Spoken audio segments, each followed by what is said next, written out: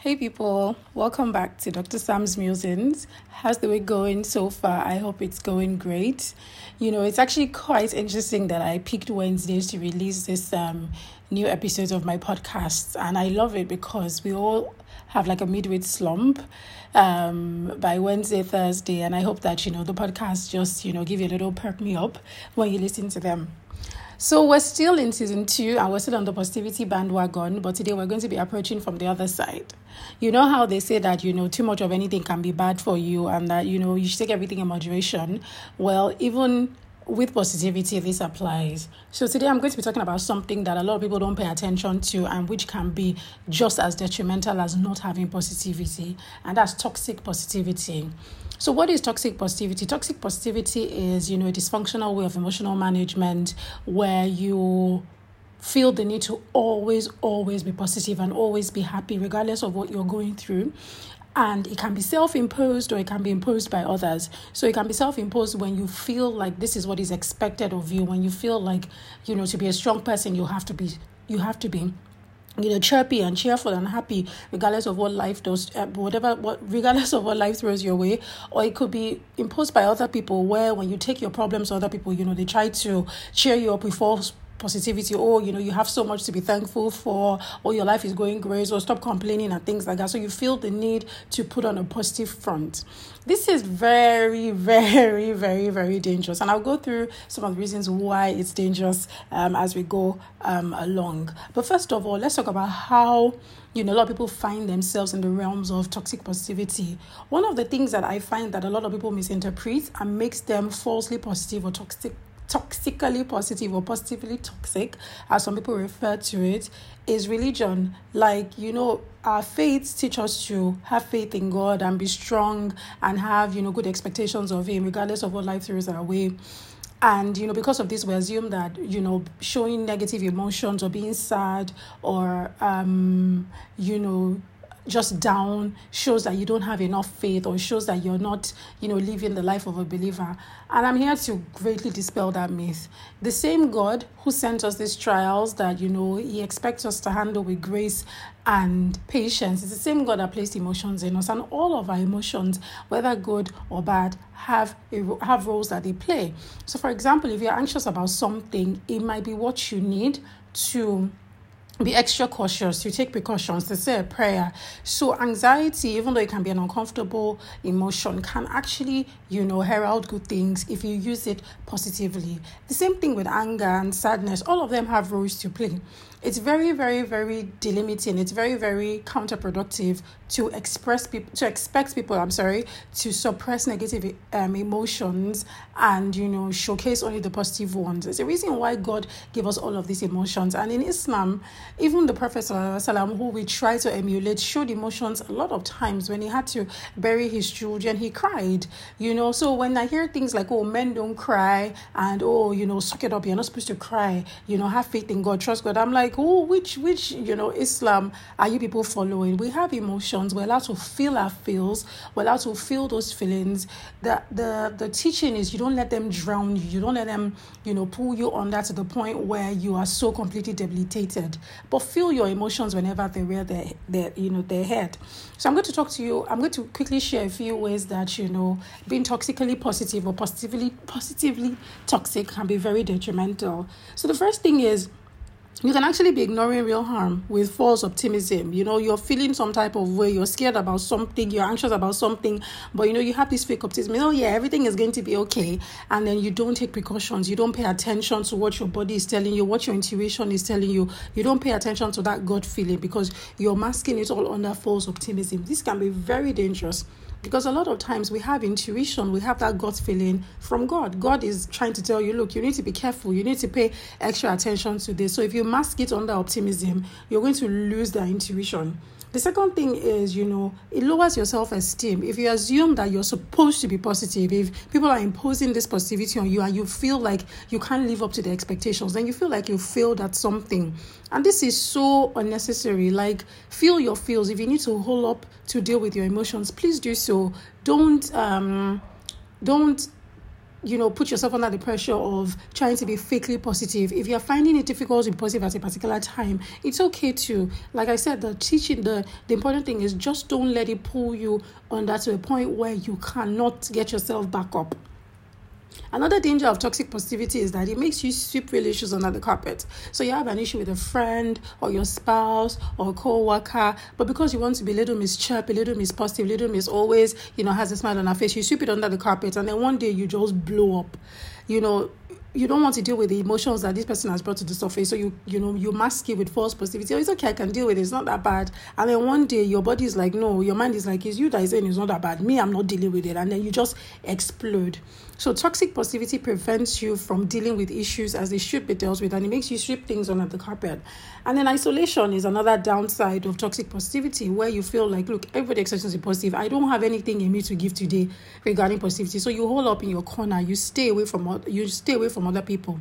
And this can be dangerous because it can prevent you from getting the help and the comfort that you need during your down times.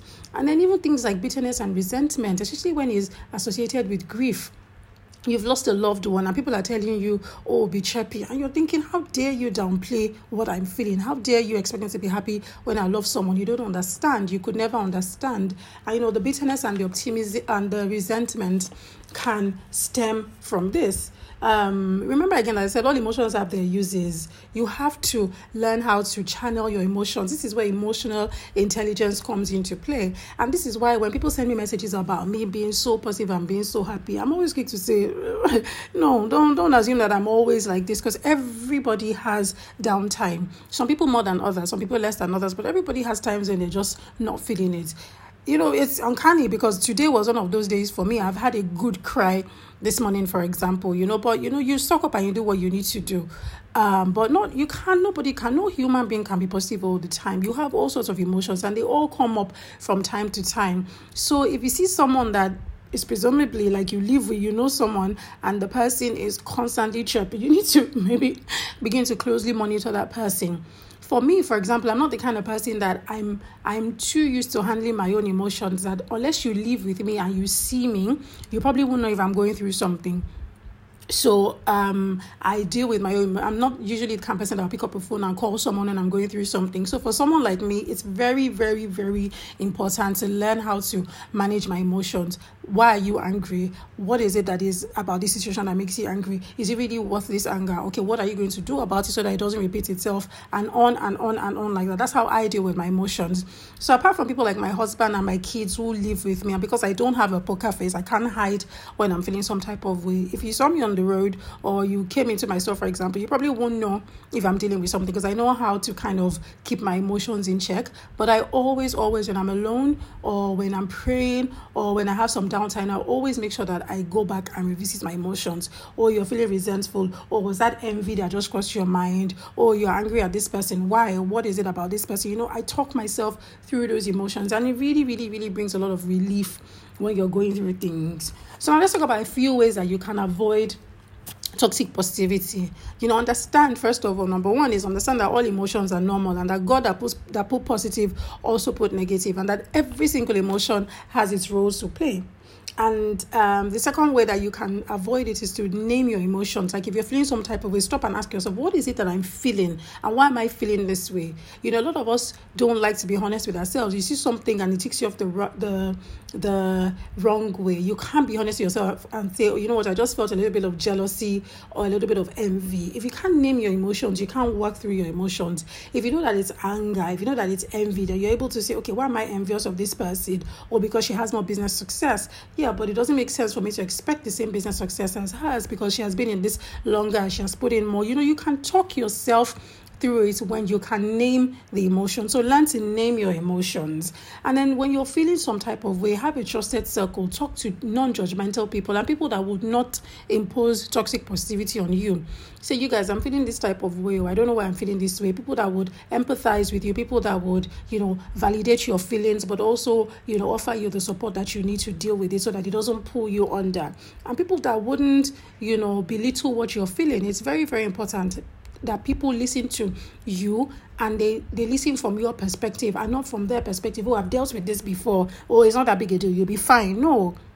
You want people that will say to you, hey, I understand what you're going through. It sounds really, really tough, but you're strong. You can go through this. Let me know if you need if you need any help, if you need a helping hand, if you just need a hug. People that will validate your feelings, but would also make sure that, those feelings don't pull you under. And then don't have a chirpy, positive, happy response to every issue. When people come to you, don't also be the person that imposes positive toxicity on other people. Don't, always be like, oh, you're going to be fine. It's going to be okay. It doesn't look like it now, but you'll be very okay. No. Listen to what people have to say. Confer your advice as you would. But let them feel their feels, help them deal with their emotions, and be the one that reminds them about the healthiness of dealing with emotions.